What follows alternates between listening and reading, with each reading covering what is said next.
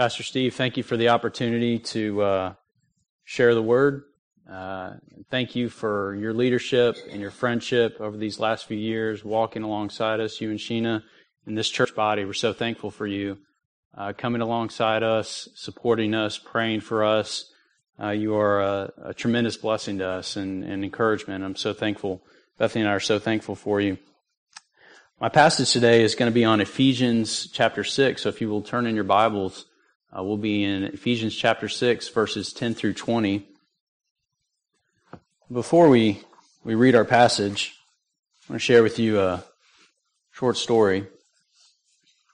On August 16, 2002, a team of 22 U.S. special operators were maneuvering on the ground in an Afghan valley.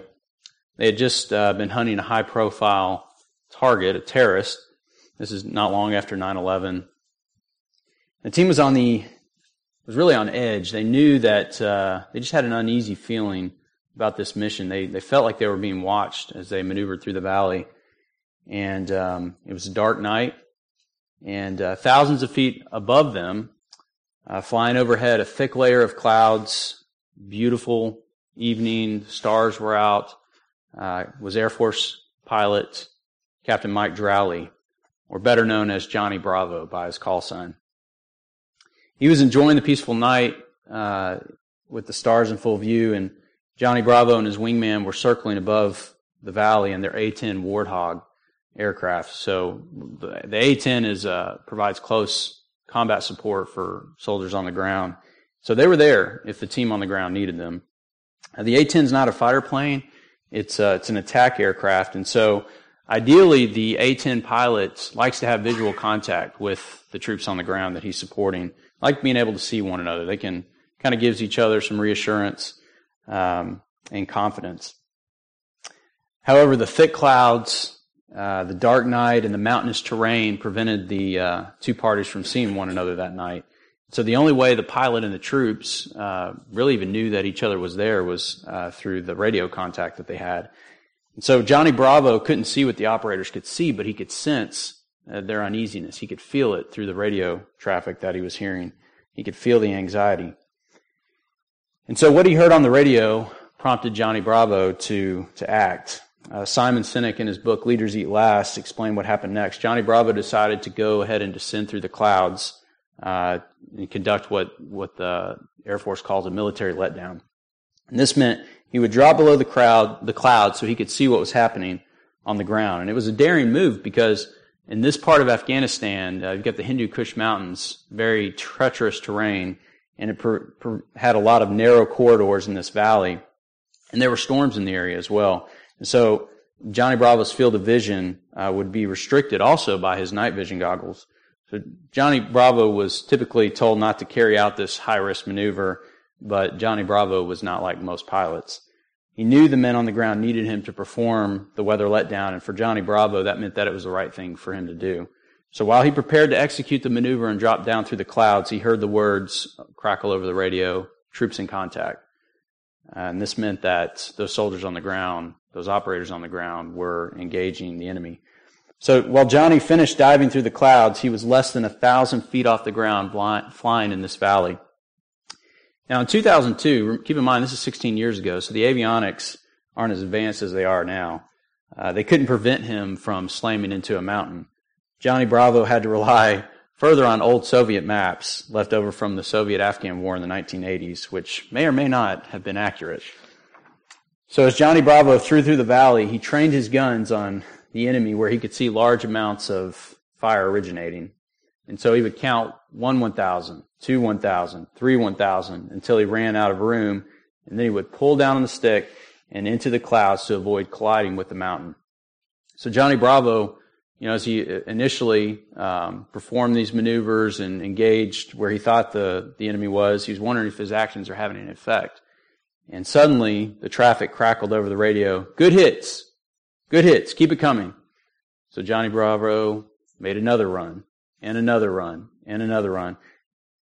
He was good on fuel and providing effective fire. The problem was that he had now run out of ammunition. So Johnny Bravo went back up into the clouds, brought his wingman down, cued him on the situation, brought him up to speed, and he did the counting while his partner provided the fire support. So on cue, the planes pulled their high G turns and disappeared into the clouds. Then they would drop down again. Over and over, they repeated this process. And that night, 22 operators went home alive. There were no American casualties. We need the kind of courage that Johnny Bravo had and was willing to engage in spiritual battle. And we are like those soldiers on the ground that summer night. We need the same strength that Johnny Bravo was able to provide those operators. We need a hero who is willing to descend through the clouds and come to earth to battle the scourge of sin and defeat the enemy. And so, before I read from God's Word, I want to ask you to do something. I want you to think about one very real and present battle or struggle that you are facing in your life right now, or maybe a family member or a close friend that you know they are facing. And I want you to think about it. And I want you to think, and I want to ask you to look it in the eye and give it a name. And it could be a struggle with temptation. It could be a struggle with a fear, an addiction. Maybe you're struggling to forgive. There's a broken relationship. Whatever it is. I don't know the particulars of your struggle, but God does. And God has, He has a message that you need to hear today, or maybe a friend or family member needs to hear today. And He knows the battle that's being fought. And I want you to keep that in the back of your mind for this moment. And this morning we're going to see that it is in the very nature of God to supply the strength and protection we need to fight the battles that are before us. So our scripture focus this morning is on Ephesians chapter 6, verses 10 through 20. And this is Paul's letter to the Ephesian church. We're going to fast forward through the first part of the book and really just kind of wind up with Paul's final instructions for the Ephesians, his closing comments. So hear the word of the Lord from Ephesians chapter 6, verses 10 through 20. Would you stand with me out of respect for the reading of God's word? Finally, be strengthened by the Lord and by His vast strength. Put on the full armor of God so that you can stand against the schemes of the devil. For our struggle is not against flesh and blood, but against the rulers, against the authorities, against the cosmic powers of this darkness, against evil, spiritual forces in the heavens. For this reason, take up the full armor of God so that you may be able to resist in the evil day, and having prepared everything, to take your stand. Stand therefore with truth like a belt around your waist, righteousness like armor on your chest, and your feet sandaled with readiness for the gospel of peace. In every situation, take up the shield of faith, with which you can extinguish all the flaming arrows of the evil one. Take the helmet of salvation and the sword of the Spirit, which is the word of God. Pray at all times in the Spirit, with every prayer and request, and stay alert with all perseverance and intercession for all the saints. Pray also for me, that the message may be given to me when I open my mouth, to make known with boldness the mystery of the gospel. For this I am an ambassador in chains. Pray that I might be bold enough to speak about it as I should. This is the word of the Lord. Pray with me. Father God, may the words of my mouth and the meditation of my heart be acceptable to you, Lord, my rock and my redeemer. And I ask these things in your Son's name, Jesus. Amen. You may be seated. Thank you. So what we see in this text is we see the Apostle Paul instructing the Ephesians to conduct some pre-combat checks. Because God is eternal, His Word is eternal, and God commanded the Ephesians to prepare themselves for battle, and He commands us to prepare for battle today. And to do that, we must don our mission essential gear, or armor of God, to prepare for the spiritual battles and rely on His strength to deliver the victory through obedience, faithfulness, perseverance, and prayer. And so what I want you to recognize today is that you can be spiritually victorious if you conduct your pre-combat checks, which include donning the mission essential gear, and if you rely on God's strength to deliver the victory. So, how do Christians achieve victory? By following the commands of our leader. In this passage, the Apostle Paul views the Ephesian Christians as frontline soldiers.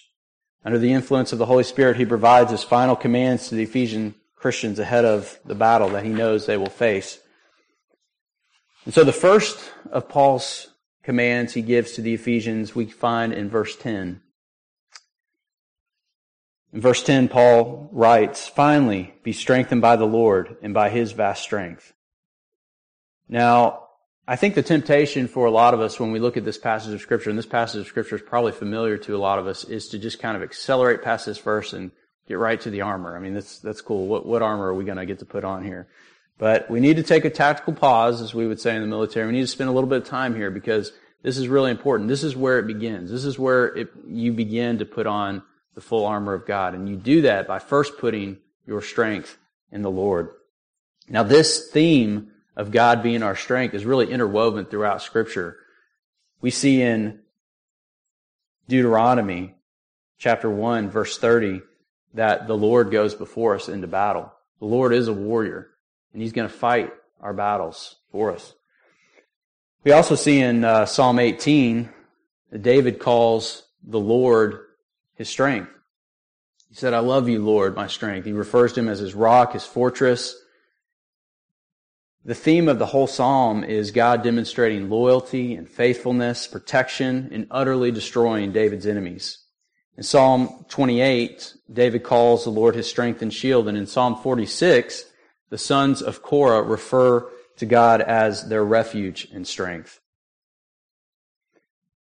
You know, Johnny Bravo brought strength to those operators on the ground that they could not bring on their own. Now, these operators are the most elite military men in our country.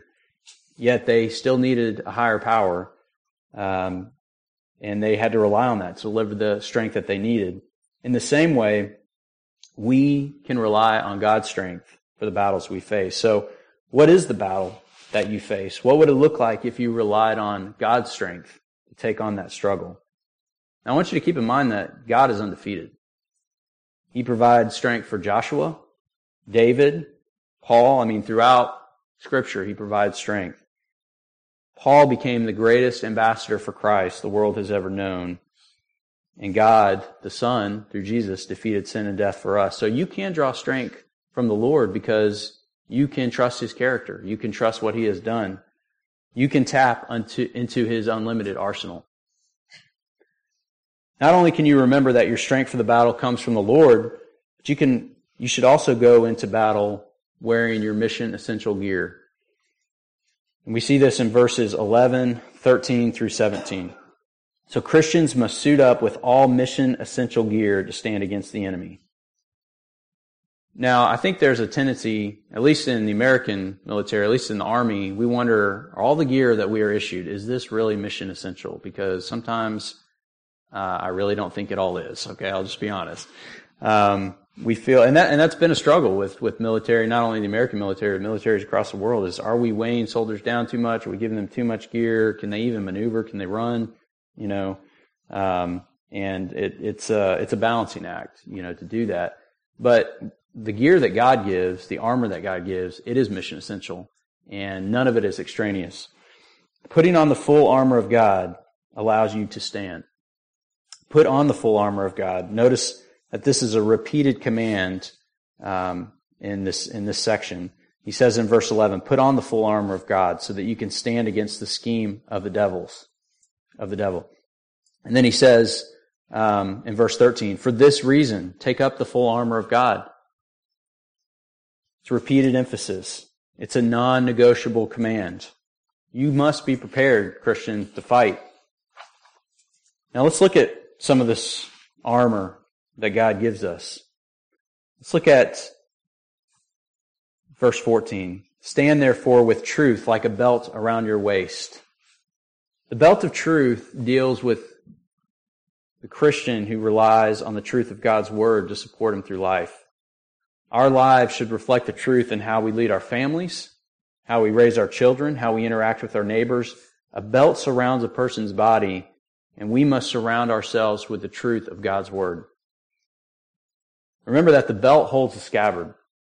We must not only rely on the Word of God during the fight. We must march into battle firmly in the truth and ready to draw upon the Word of God at every moment. And that's what it means to surround yourself in the truth. It means putting Scripture verses on the wall at your home, talking about them with your children, spending time in God's Word, hearing from God, spending time in the fellowship of other believers, spending time here in small groups, committing yourself to small groups, committing yourself to Bible study and to worship on Sundays.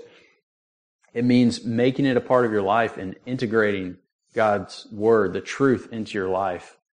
It means listening to Christian music, meditating on Christian music, meditating on Scripture. Warren Wiersbe writes, "A man of integrity with a clear conscience can face the enemy without fear. The girdle also held the sword. Unless we practice the truth, we cannot use the word of truth.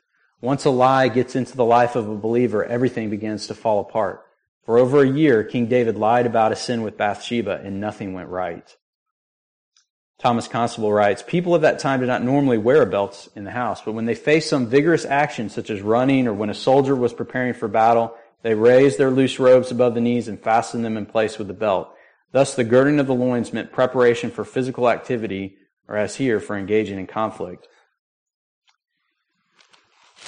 When soldiers go out on a mission, they make sure they have all their mission essential gear: body armor, helmet, combat boots, M4 with scope, M9 pistol, eye protection, belt, extra magazines, other essential equipment. And their squad leader checks them down and makes sure that they are properly outfitted and prepared. Soldiers must be completely ready for whatever the enemy will throw at them when they step onto the battlefield. So in the same way, God wants you, God wanted the Ephesians to be ready to prevail against the enemy. Make no mistake, you have an enemy. And the Scripture tells us he roams around like a lion, seeking to devour. 1 Peter 5:8. You must be prepared, and you must be ready to stand over your adversary when the battle comes. And that's what Paul means when he writes, "Stand, therefore, with truth." And at the end of the battle, that you will still be standing. He does not want you to be defeated and be overwhelmed and crushed. So every piece of equipment is essential. So don't gloss over any of these items that Paul mentions. We've already discussed the belt of truth and how important it is to surround ourselves with the truth of God's Word. The breastplate of righteousness symbolizes the life that we live. Either we live in the Spirit and we follow the path of righteousness, or we do not. It is a daily choice. I was talking to a soldier a couple days ago and was sharing the gospel with him, and he said, "I've made a profession of Christ." And I said, "Well, are you surrendered? Have you surrendered to God?" And he said, "Well, I think some weeks I am and some weeks I'm not." And I said, it is a daily decision. It is not a week by week thing. It is you commit to surrender to the King of Kings, and then you have to keep committing. You have to keep denying yourself and following Him. And that's what it means to don the breastplate of righteousness. The breastplate covered the body from the neck to the waist, both front and back. So when Satan attacks Christians, the righteousness of Christ defends us. Our daily decisions, whether to follow Christ, either fortify us or leave us vulnerable. Paul uses the helmet of salvation analogy because salvation is a decision we make with our minds. We mentally choose to submit to Jesus as Lord, repent of our sins, and we consciously and continually place our trust in Him and His strength. Soldiers protect their heads and then work their way down, adding additional gear from there. Your feet must be sandaled with the gospel because God wants you to remember to carry out your mission. And that is advancing His redemptive plan. God intends to use you to spread the good news to every tribe, nation, and tongue. And to do this, you must share the gospel of peace. That's God's plan A for redeeming the nations, and there is no plan B. Notice how just verses before, if you go back in Ephesians chapter 6, Paul addresses children and fathers. Children, you have a responsibility to prepare for battle too. And you primarily do this by obeying your parents in the Lord and honoring your father and your mother. And fathers, note verse 4, God singles you out. You are responsible for the instruction your children receive. In verse 4, he says, "Fathers, don't stir up anger in your children, but bring them up in the training and instruction of the Lord." So fathers, are you teaching your children to trust in the Word of God? Are you explaining to them God's Word the sword of the Spirit?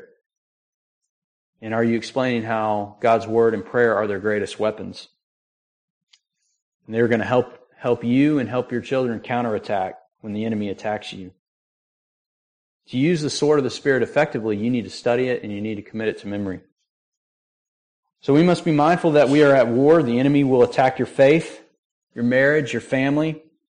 You may already be fully aware of this reality based on the struggles that you're facing right now.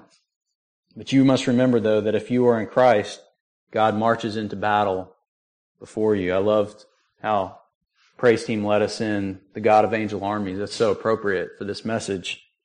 The God of angel armies marches into battle ahead of us. As in every battle, communication is key. So you must continually pray and rely on God and His strength to deliver the victory. So in addition to donning the mission essential gear, Christians also need to appreciate the nature of the struggle, and we see that in verse 12. The Bible says, "For our struggle is not against flesh and blood, but against the rulers, against the authorities, against the cosmic powers of this darkness, against evil spiritual forces in the heavens." Your struggle is cosmic and involves spiritual forces and agents at the earthly level and beyond. So you need to understand that your struggle is not merely against flesh and blood. There are demonic forces at work in this world, and we just see this on the news on a regular basis. School shootings in Texas. We see evil, committed atrocities across the world. People gas innocent men, women, and children. So you need to understand that it's not a struggle you can win on your own. I remember a conversation Pastor Steve and I had with someone several weeks ago, and basically he was telling us how he was going to defeat the struggle that he was facing. He was going to do it in his own strength. And we both told him, you're not going to defeat this struggle in your own strength. It felt like this guy was suiting up in a Power Rangers outfit, ready to go fight, some special operators or something. I mean, that's what it looked like. That's what it felt like. And that's what it looks like when we try to go out in our own strength, Nothing against the Power Rangers, but they're not real guys. So that's how silly we look, though, if we try to fight in our own strength and in our own, by trying to figure it out ourselves.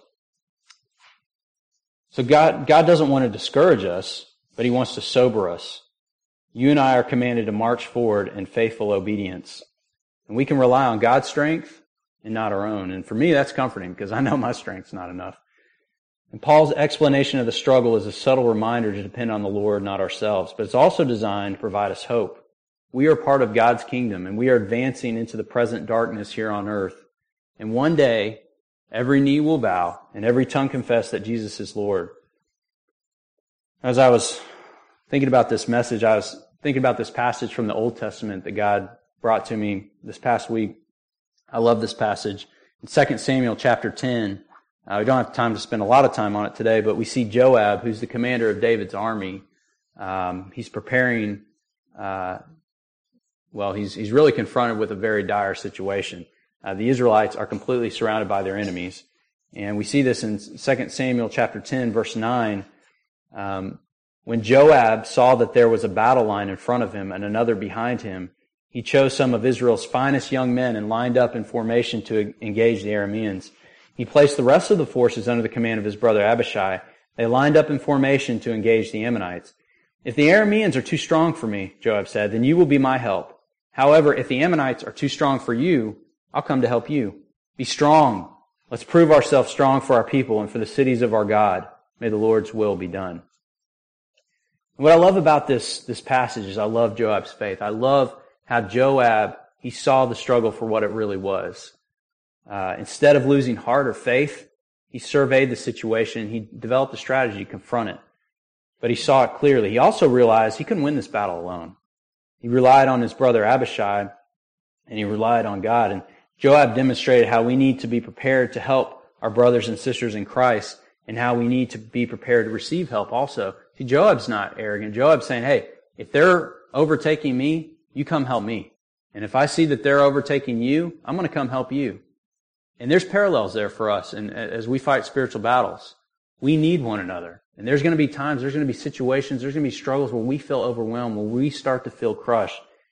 But God has put people in our lives. He's put brothers and sisters there that we need to call upon, and we need to have the humility to call upon. Now, Joab's the top commander in King David's army. I mean, this guy's a warrior of warriors, but he still recognizes he may need help, and he's not willing to, he's not too proud to accept it. So they face the struggle with courage and strength, and they realize that ultimately God's power was going to be on display. I love how he ends it. He says, we are going to be strong for our people and the cities of our God, because God has a stake in this. And may the Lord's will be done. Joab is trusting in the sovereignty of God. He's trusting in God's plan. And notice that he appeals to God's power when he says, may the Lord's will be done. That sounds like how Jesus taught us to pray, right? Your will be done, your kingdom come. And, spoiler alert, God crushes the Ammonites and Arameans and delivers Israel. But go back and read it because it's a great testimony of God's faithfulness. So Joab was confronted with a very difficult situation, with a struggle. And so he was confronted with the faith choice. Is he going to respond in faith? Now going back to Ephesians chapter 6, let's look at the shield of faith. And notice how the shield of faith neutralizes Satan's attacks. We see this in verse 16. In every situation, take up the shield of faith with which you can extinguish all the flaming arrows of the evil one. Satan is going to attack you. He's going to attempt to deceive you. He's going to attempt to intimidate you, to discourage you. And he is going to try to make you feel like you are going to fail. But the shield of faith is how we respond to the attacks. Respond to the lies that Satan tells us. The shield of faith deals with practical day-to-day faith. It is moving forward, trusting in God's character. Remember, when Jesus conducted his ministry on earth, he healed the sick, he comforted the weary, he brought the dead back to life, he cast out evil spirits. This is a foretaste of what he's going to do when he returns, and this is the power that we have, that he gives us. And so we can trust his character because we can trust what he has done, not only in our lives, but in other lives, his faithfulness. It is believing he fulfills his promises. But carrying the shield of faith means choosing to walk by faith. The distinguishing mark of God's people is that they consciously choose to live by faith. And we see this in Romans chapter 1, verse 17. So as the body of Christ, when you choose to follow Jesus, you carry a message that brings new life. You introduce healing to the brokenhearted. You bring a message of hope to the hopeless. You carry one another's burdens. You are a light to the world, bringing hope into the darkness of someone's struggle. And the struggles are formidable, but we have direct access to the King of Kings through this next weapon that we see in this passage, through prayer. God issues his fourth command to remind us of that reality. We see this in verse 18 through 20. Pray at all times in the Spirit with every prayer and request, and stay alert with all perseverance and intercession for all the saints. Pray also for me that the message may be given to me when I open my mouth to make known with boldness the mystery of the gospel. For this I am an ambassador in chains. Pray that I might be bold enough to speak about it as I should. The last point, the takeaway I think we have here from this passage is prayer is the PACE plan. We need to execute prayer as the PACE plan. You're like, what is the PACE plan? Well, at least in the Army, we have a PACE plan for communication. Primary, alternate, contingency, emergency. And so the PACE plan can involve FM radio. It can involve JCR, which is kind of like a little computer terminal where we send messages back and forth. It may be a Harris radio, a satellite radio, or it could be a runner. But we have a PACE plan. We have multiple ways that we can communicate if one of our communication methods is jammed or not effective for whatever reason. But here's God's PACE plan. Okay, are you ready? This is how we communicate with God through the battle. The primary, prayer. Alternate, prayer. Contingency, prayer. Emergency, prayer. It's pretty easy. Okay, you can remember that. All right? Prayer. All times in the Spirit. Now you may be thinking, I pray to God, but I don't feel like I'm getting through. I feel like my communications are jammed. I don't feel like God's hearing me. So does God hear our prayers when we pray? Does he always hear our prayers? Well, The answer is no. Sometimes He does not hear our prayers. And let's look at some scriptures to see how we, not Satan, not the enemy, well, Satan has a part in it, but how we can sabotage our own pace plan, our own communications with God. In Isaiah 59:2, the Bible says, "But your iniquities are separating you from God, and your sins have hidden His face from you, so that He does not listen." 1 Peter chapter 3, verse 2 says, "Husbands, in the same way, live with your wives in an understanding way as with the weaker partners, showing them honor as co-heirs of the grace of life, so that your prayers will not be hindered."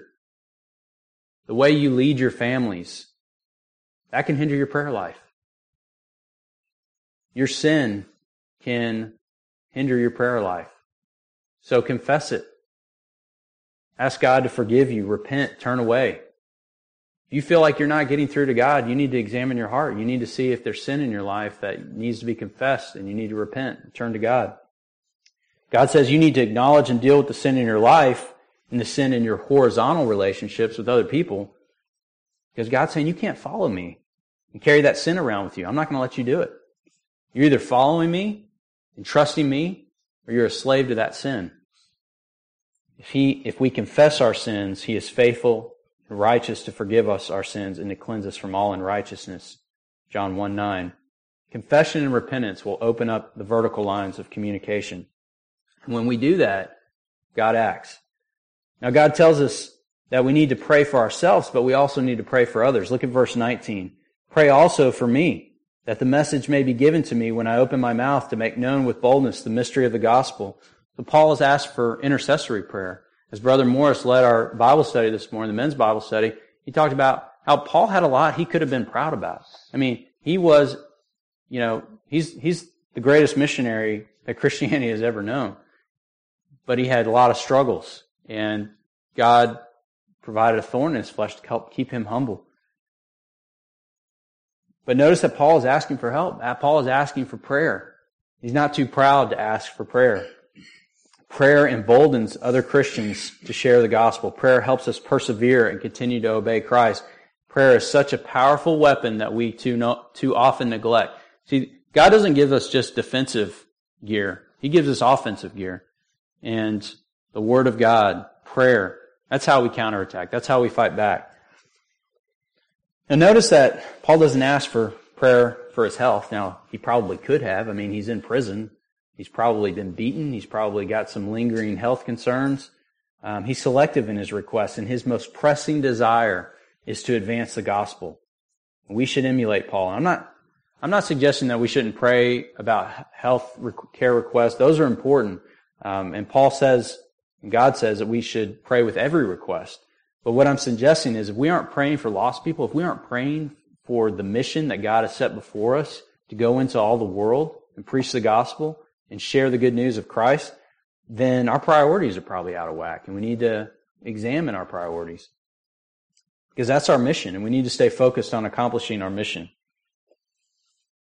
I read a study conducted at a Baptist church recently where 26 individuals had experienced a crisis in their life in the past 2 weeks, and they were a part of the study. And these Christians came from all walks of life and were dealing with several different types of crises.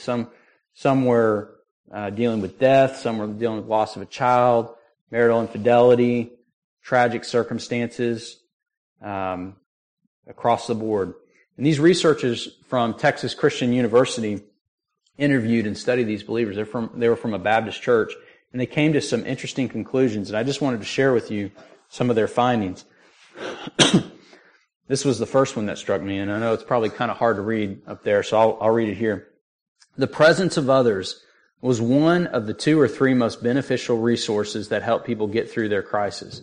Most people in the study gained emotional support and anchoring in their faith through the friendship and acts of kindness offered by friends, family members, and small groups. For some of the participants, the presence and involvement of family and friends provided the most important social support. For others, members of their congregation provided the greatest support. Almost all the participants reported some of both.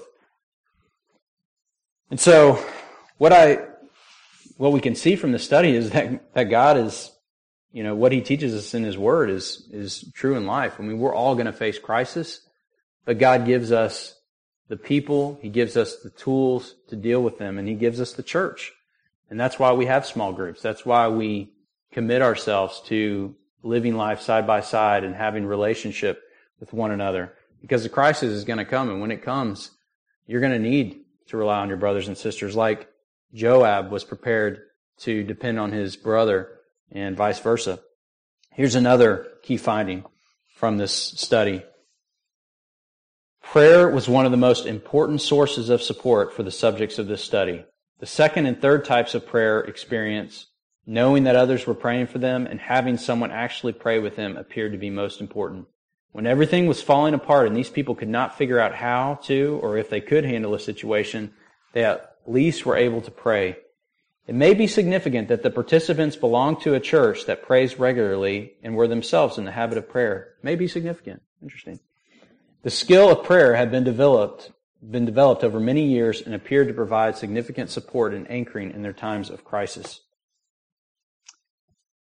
And I'll give you one last finding.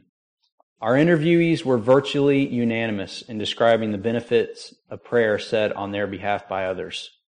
Interviewees also expressed the feeling that they had grown closer to other people during the crisis, again, almost unanimously. This is why Paul's asking for prayer, because it's effective and it works. And he's saying, pray for me. I need your prayers. And I'm sure he's praying for the Ephesians. He's encouraging them. Prayer helps us carry one another's burdens. Choosing to pray and let people pray for you involves a faith choice. It takes faith to unload a burden onto another believer, and it takes faith to shoulder that burden. This is what Paul is doing in this passage. He's asking the Ephesians to help carry his burden of boldly sharing the gospel, despite persecution, despite his imprisonment, and they will do that by lifting him up in prayer. In Galatians chapter 6, verse 2, God says, carry one another's burdens. In this way, you will fulfill the law of Christ. The law of Christ is to carry one another's burdens because that's what Jesus did for us. He carried our burdens to the cross. And as disciples, as followers of Jesus, we are not above the Master. We must carry one another's burdens like He carried ours. As Paul gives his final instructions to the Ephesian Christians, this is how I believe Paul sees the Ephesians. They are focused on the mission. Spiritually, he sees them bold and strong as Roman soldiers. I think as Paul has traveled the Roman roads, spreading the gospel, he has probably walked by advancing Roman soldiers.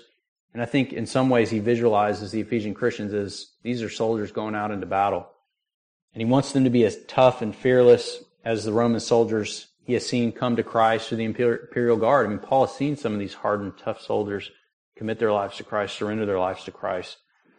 So, in closing, how do we stand against the enemy?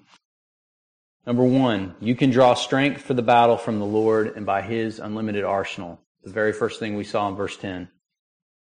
Put your strength in the Lord. Number two, you can stand against the enemy by donning the mission essential gear of God. All of it is essential. Number three, you can recognize the struggle is not what it seems on the surface and use this knowledge to grow your faith in God. You can respond like Joab did. Respond in faith. Number four, you can execute prayer as your pace plan, to persevere, to gain boldness, encourage other believers, and get divine help. You can prepare for your battle by asking God for His strength through prayer. You can recognize the cosmic nature of your struggle, and by interceding for your fellow warriors and praying. And you can move forward in faith because the Lord of hosts, the God of angel army, goes before you. And some of you may recognize you need to step out in faith and strap on your armor today. And maybe you need to surrender your life to Christ. You've been trusting in your own strength. Maybe you need to recognize, or maybe you have recognized, you need to trust in the one who made you, who loves you, and gave Himself for you. And some of you are realizing you may need to deal with sin so that you can reestablish communication with God, and you realize you need His strength to overcome sin in your life. You may be convicted that you need to follow in faith to do that. You may sense God leading you to become a member of the life and ministry of this church. So I want to invite you at this time to step forward in faith, to make that faith choice. Whatever God has put on your heart, or maybe it's for a friend or a family member, God has spoken to you today that you need to share this message and that you need to ask God to help you be bold, like Paul did, in sharing the hope that we have within us. And so wherever you are today, maybe there's fear that's enslaving you, it's keeping you from walking in freedom. If that's you, I want to invite you to come forward so that we can pray with you and encourage you today. And I'll ask Brother Paul to lead us.